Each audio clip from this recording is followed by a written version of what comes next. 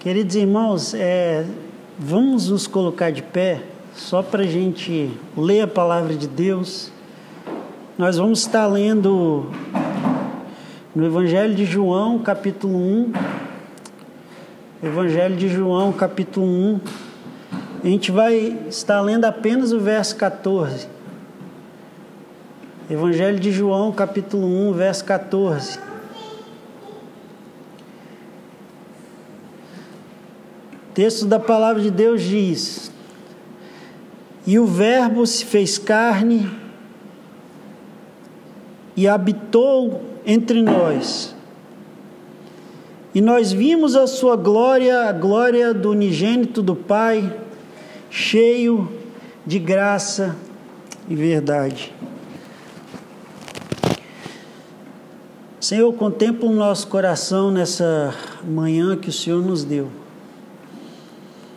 Como a gente já veio orando, nós queremos pedir que o Teu Espírito aqueça o nosso coração quando nós observamos aqui nesse texto os benefícios da encarnação do Verbo. Porque Ele veio e como isso afeta a nossa existência. Nós pedimos para que seja assim no nome de Jesus. Amém. Podem se assentar.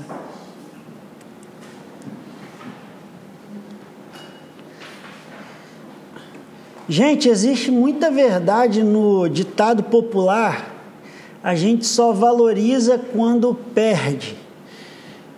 Mas muito mais verdade do que esse ditado é o que faz esse ditado ser verdade.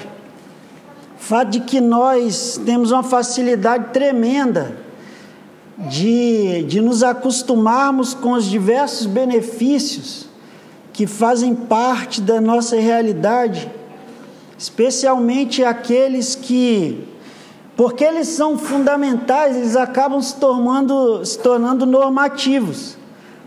E aí a gente esquece muito facilmente de como seria se o que nos passa desapercebido hoje fosse tirado de nós amanhã.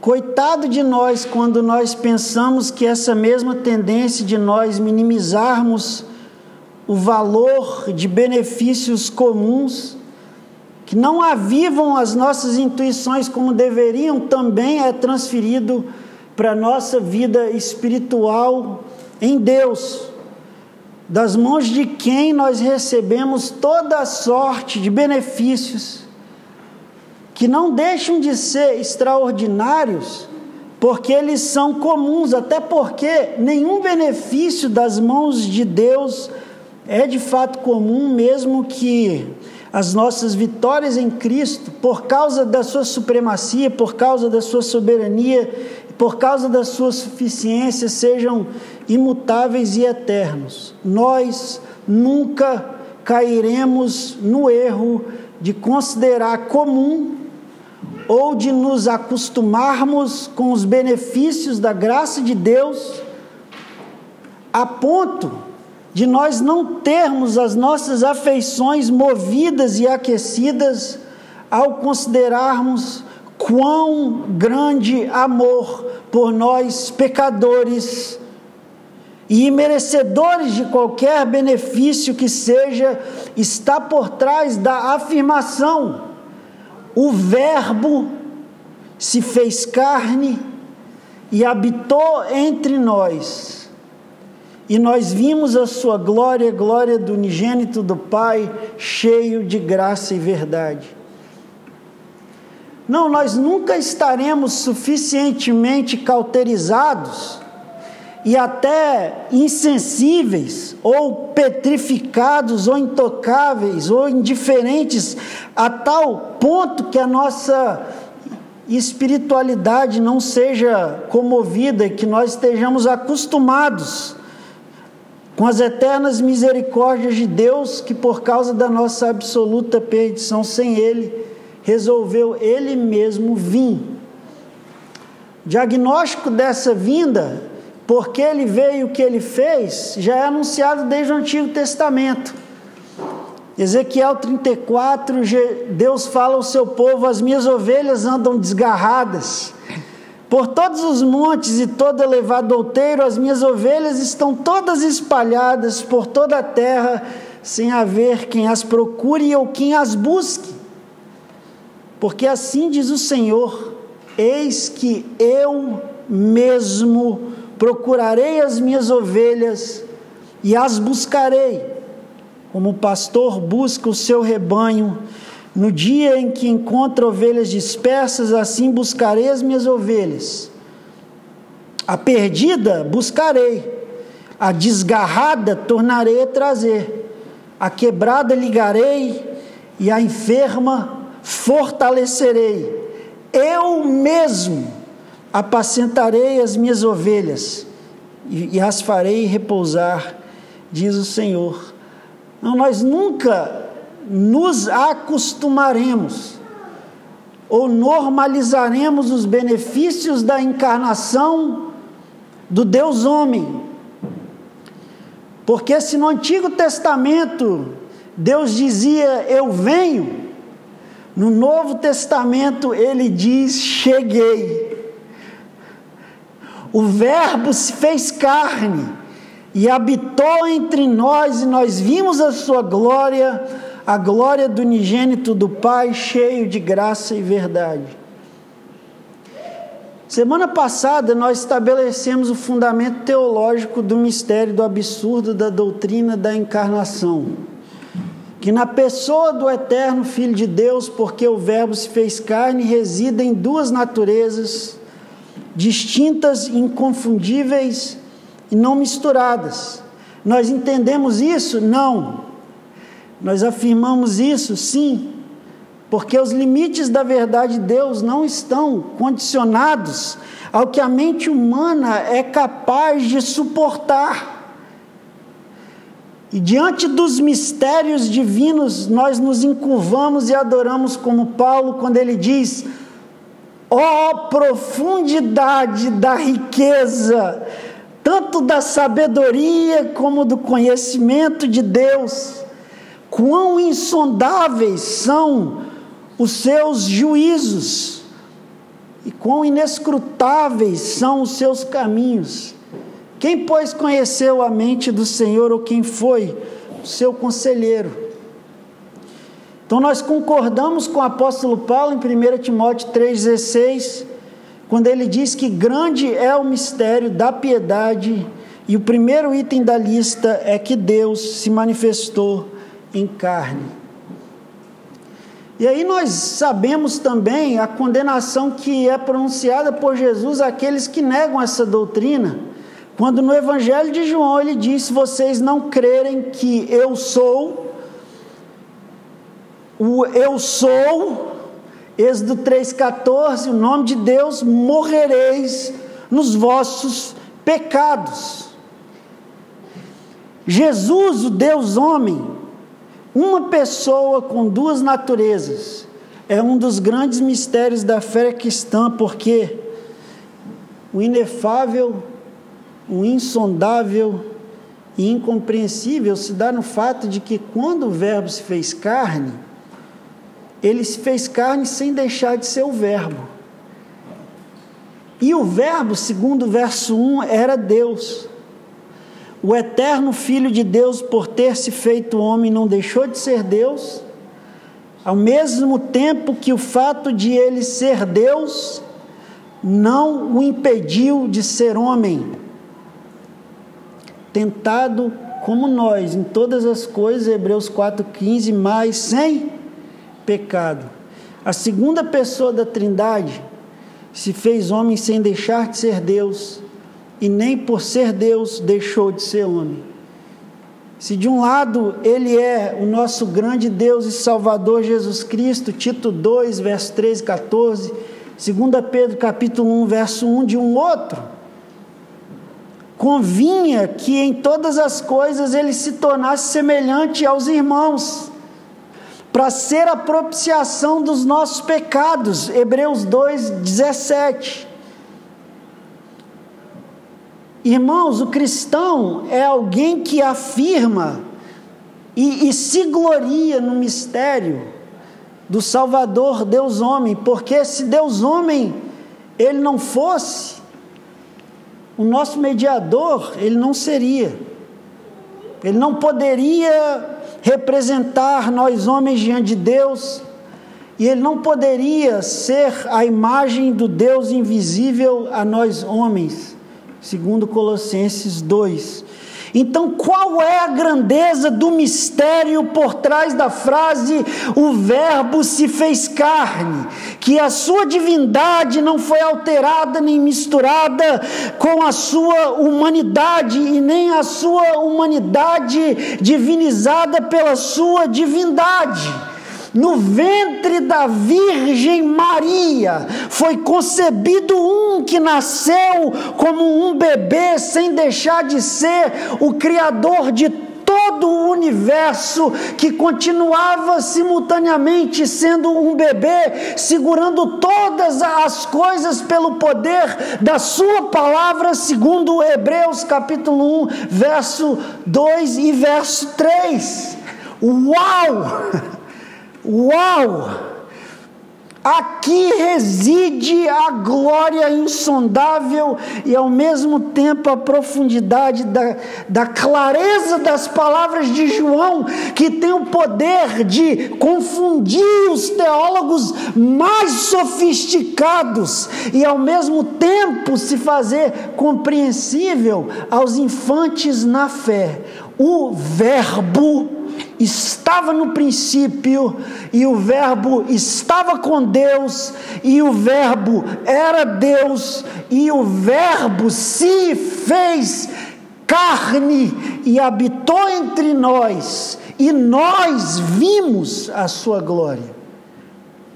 A glória do unigênito do Pai, cheio de graça e verdade. Esse é o clímax do prólogo. E comunica o principal pressuposição do Evangelho, que em Jesus Deus fez carne. E ao mesmo tempo, João, aqui à luz da verdade da encarnação, também responde a famosa pergunta, irmãos, e daí? E daí? O que o Verbo se fez carne muda para mim? De que forma esse fato insondável me ajuda a caminhar na fé? O que isso impacta a minha vida quando eu estou limpando escritórios, estabelecimentos de madrugada? O que isso muda quando eu estou durante a semana, no calor do verão, num carro sem ar-condicionado, entregando caixas de FedEx? O que isso muda quando eu estou em casa com os meus filhos, vivendo os rachas da vida? Então, diante da insondabilidade da doutrina, o Verbo se fez carne. 3 benefícios da encarnação bastante práticos são listados por João nesse texto. Quais são os benefícios da encarnação de acordo com o verso 14? Deus, a se fazer homem, primeiro, se aproximou de um homem e habitou entre nós. Deus, ao se fazer homem, segundo, se manifestou ao homem e nós vimos a sua glória. Deus, ao se fazer homem, em terceiro lugar, se tornou acessível ao homem, cheio de graça e verdade. A revista atualizada inverte a ordem do cheio de graça e verdade, e nós vimos a sua glória, mas eu estou seguindo a ordem do original, mesmo que isso não altere o sentido do verso, como é traduzido na NVI, cheio de graça e verdade, vindo depois de nós vimos a sua glória, a glória do unigênito do Pai. Então são 3 conjunções aqui, irmãos, que compõem o fluxo do texto. O primeiro "e" nos liga ao contexto dos versos anteriores. E o Verbo se fez carne, particularmente dos versos 10 ao 13, o segundo "e" nos anuncia o primeiro benefício da encarnação, e habitou entre nós. o terceiro I nos anuncia o segundo benefício da encarnação, e nós vimos a sua glória. E o terceiro benefício da encarnação não é citado como um item da lista em si, mas são duas características da glória manifestada na encarnação, que constituem benefícios essenciais encontrados em Cristo para a nossa redenção: graça e verdade. Graça e verdade. Esses benefícios, por mais que sejam comumente aceitos e citados e cantados e mencionados por nós, jamais deixará de comover a nossa espiritualidade na direção de uma vida mais devota a Ele.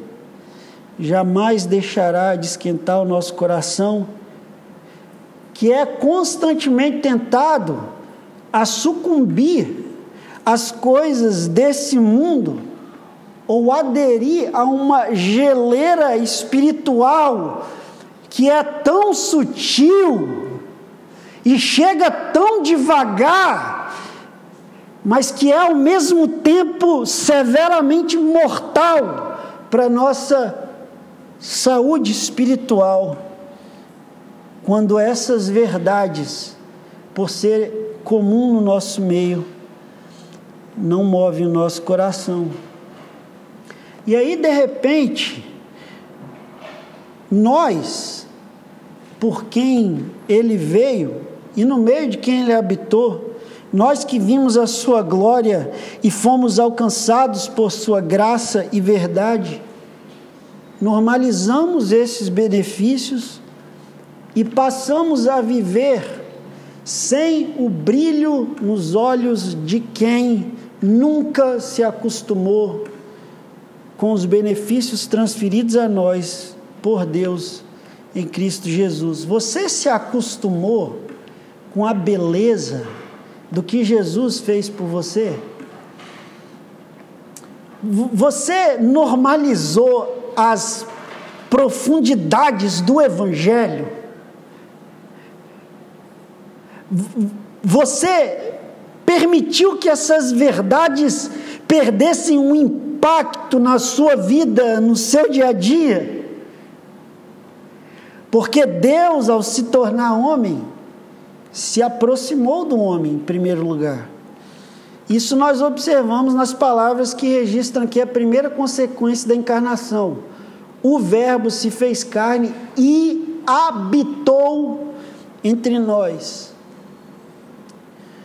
Qual foi a postura do Verbo depois que ele se fez carne? Qual foi o caráter da sua estadia? Como ele agiu depois que ele se fez um de nós? Ele se assentou no seu trono de justiça com os rolos dos nossos pecados em uma mão e o martelo no outro para nossa condenação? Não! Ele, ao se fazer um de nós, aparecia de vez em quando e, como Amã no livro de Esther, exigia que as pessoas se ajoelhassem quando ele passava? Não!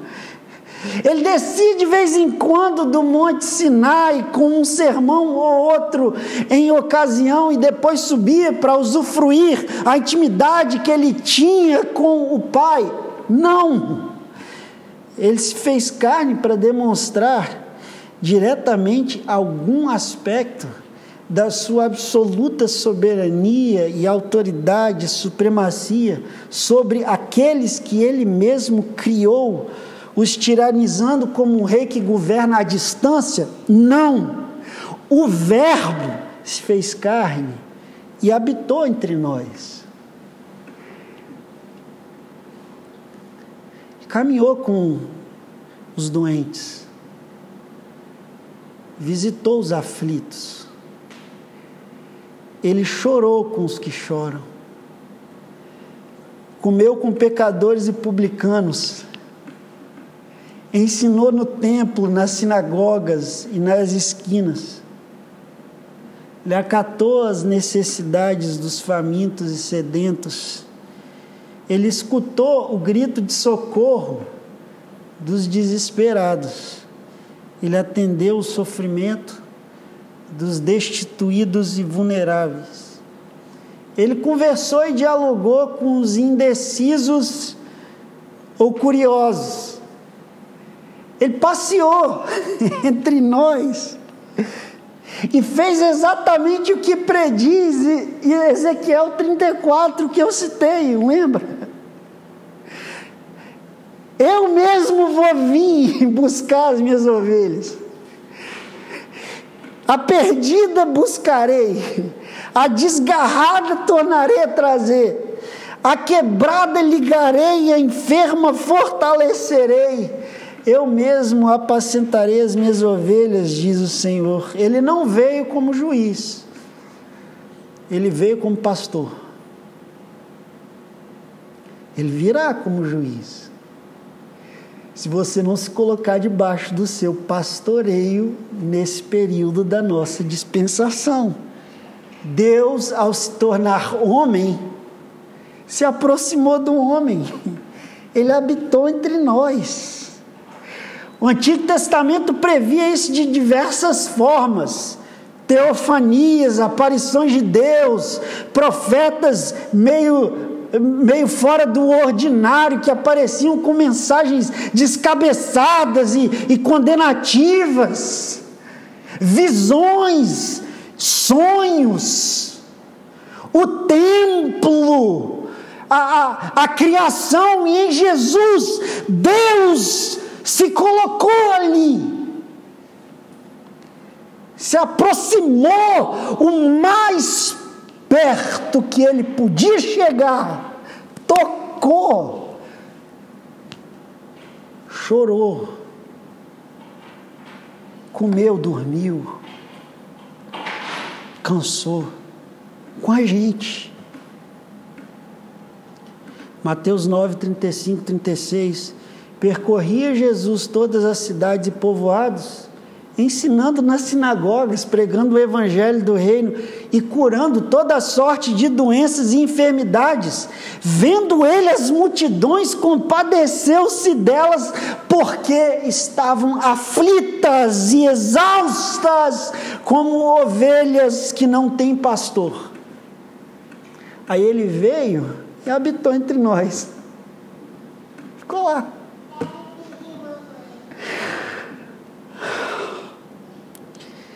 Anunciando sua missão para o povo de Deus.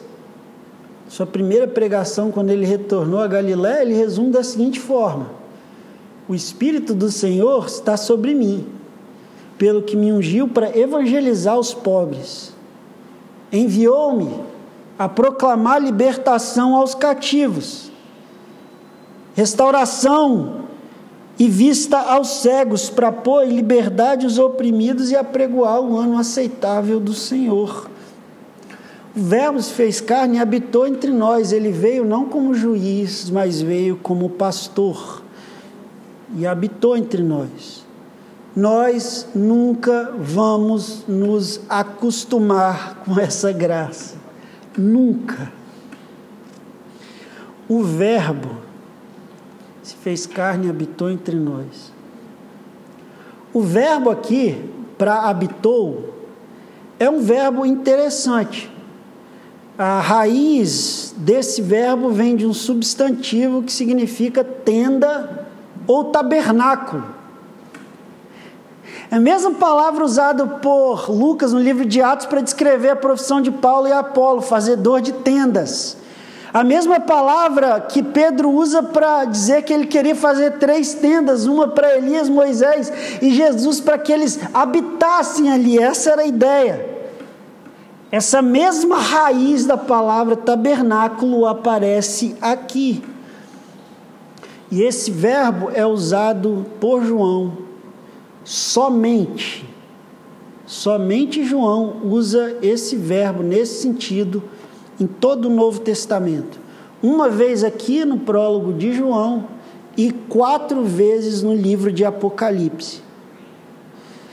E no capítulo 21, verso 3 do livro de Apocalipse, nós temos uma ideia do que João quer dizer com esse verbo. Porque lá no texto ele diz que O tabernáculo de Deus estava com os homens, e Deus habitará com eles. O verbo ali pode ser traduzido de novo, e Deus armará o seu tabernáculo no meio deles. O que significa isso? Qual era o propósito do tabernáculo? O tabernáculo simbolizava a presença de Deus no meio do povo. E o que isso quer dizer? Claramente João aqui, sendo judeu, escrevendo para judeus e gregos também, está fazendo um paralelo com o Antigo Testamento, e ele está aludindo à encarnação de Jesus como sendo de alguma forma prefigurada no tabernáculo. O que era o tabernáculo? O tabernáculo era uma tenda móvel, veio antes do templo de Salomão, foi especificamente arquitetada por Deus em Êxodo 25, com o objetivo de ser o local de encontro entre Deus e o seu povo no arraial de Israel. Qual era o objetivo do tabernáculo no Antigo Testamento? Deus responde em Êxodo 25, verso 8: e me farão um santuário para que eu possa habitar no meio deles. Repare aqui como que esse tema de Deus habitar com o seu povo aparece em Apocalipse 21. O tabernáculo de Deus entre os homens, e Deus habitará com eles. E também é usado por João no prólogo aqui, quando ele diz que o verbo habitou entre nós. O que isso tudo quer dizer? Que Deus deseja habitar no meio do seu povo. E Jesus é o melhor e superior tabernáculo, porque ele representa a presença de Deus no arraial. Jesus tabernaculou entre nós. É por isso que o tabernáculo é chamado de tenda da congregação. Levíticos 16, versos 17, 20 e 23. Levíticos 17, versos 4, 5, 6 e 9. É chamado de habitação de Jeová. Levíticos 17, 4. Tenda do encontro. Êxodo 28, verso 43. Santuário. Êxodo 25, verso 8. Lugar santo. Êxodo 32, verso 24. Irmãos, de fato a palavra que João escolhe para descrever esse benefício da encarnação transforma tabernáculo em um verbo, e pode ser traduzido literalmente: o verbo se fez carne e tabernaculou entre nós. Armou a sua tenda no nosso meio e se fez um novo tabernáculo no meio do povo de Deus. Jesus é o lugar do encontro com Deus. Ele é a tenda da intimidade entre Deus e os homens.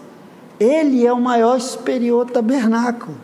Se no Antigo Testamento o povo ia ao tabernáculo para obter o perdão dos seus pecados e serem restituídos a um relacionamento de reconciliação com Deus, nós vamos a Jesus para o perdão dos nossos pecados e para a restituição do nosso relacionamento com Deus.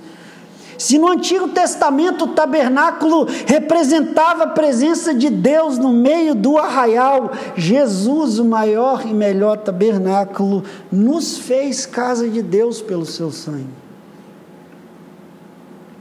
Se no Antigo Testamento a presença de Deus estava limitada ao Santo dos Santos, aonde somente o sumo sacerdote ia uma vez por ano, Jesus é o maior e melhor e superior tabernáculo, porque ele se fez carne e habitou entre nós, e representa a presença de Deus no meio da igreja, no meio do povo, assim como o tabernáculo representava a presença de Deus na igreja de Israel. Jesus é o nosso melhor e superior tabernáculo. O Verbo, ao se fazer homem, se aproximou do homem. Estava lá. Ele habitou com o homem. Porque ele deseja que o homem habite com ele. Aqueles que não conhecem o Senhor Jesus, que escutam nossa mensagem pela internet, observam o interesse e a humilhação do Salvador para poder se fazer a tenda de encontro entre o homem e Deus. Ele se fez homem para se tornar o autor da nossa salvação, Hebreus 2:10. Nas palavras de Atanásio, um pai da igreja, foi por causa da necessidade de um sacrifício que o próprio Verbo assumiu um corpo. A nós que estamos em Cristo. Irmãos, nós nunca nos acostumaremos com o incrível benefício que nos promoveu o eterno Filho de Deus ao se fazer carne e habitar entre nós. Se recuse hoje a permitir que essa verdade não transtorne o seu interior. Porque ele, ao se tornar homem, armou o seu tabernáculo entre nós e se constituiu o local de encontro entre nós e o nosso Deus. E assim como o tabernáculo representava uma sombra de Cristo no Antigo Testamento, o que nós vivemos hoje também representa uma sombra do que está por vir. Porque em Apocalipse 21, verso 3, o texto diz: eis que o tabernáculo de Deus está com os homens. Deus habitará com eles. Eles serão povo de Deus e Deus mesmo estará com eles. Nunca se acostume com esse benefício. Vamos orar, irmãos.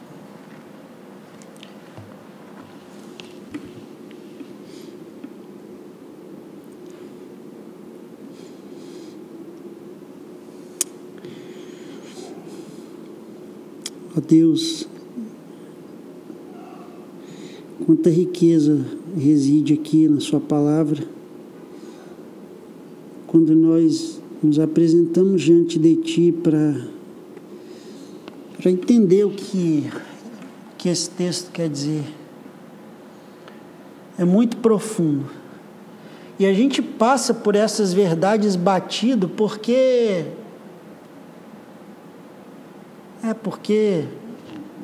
não pesa para a gente. Jesus fez carne, habitou entre nós, cheio de graça e verdade, e nós vimos a sua glória. Não. Eu poderia ficar aqui mais 58 minutos falando dos benefícios relacionados ao fato de que Jesus veio e habitou entre nós. Esteve aqui com a gente. Armou a sua tenda no nosso meio. E Ele é o maior e melhor e superior tabernáculo. Porque lá naquele outro tabernáculo eles iam com sacrifícios, eles iam com o sangue de bodes e carneiros que não tira pecado. Em Jesus nós temos completa e absoluta segurança de que nós somos de Deus, de que nós estamos com Deus e Deus está conosco. Ele veio e habitou entre nós. Oro para que o Senhor nos ajude a retornar aqui semana que vem, quando nós vamos considerar o que o resto desse texto tem a nos ensinar sobre nós vimos a sua glória, cheio de graça e verdade. Obrigado pela profundidade insondável da sua palavra. E me perdoe, ó Pai, quando eu aproximo de textos, eu digo, não, eu vou colocar isso tudo aqui num rap, vou fazer isso aqui rapidinho, a gente vai passar. Não dá, é muita glória. E nós não podemos sair daqui sem ser impactados por isso. Foi o que eu te pedi, Espírito Santo. Se for do teu agrado, faz essa igreja pegar fogo. Fogo de Deus, que é sustentado pelo poder da palavra pregada de acordo com a sua vontade. No nome dele que nós oramos. Amém. Pode se colocar de pé, vamos receber a bênção de Deus.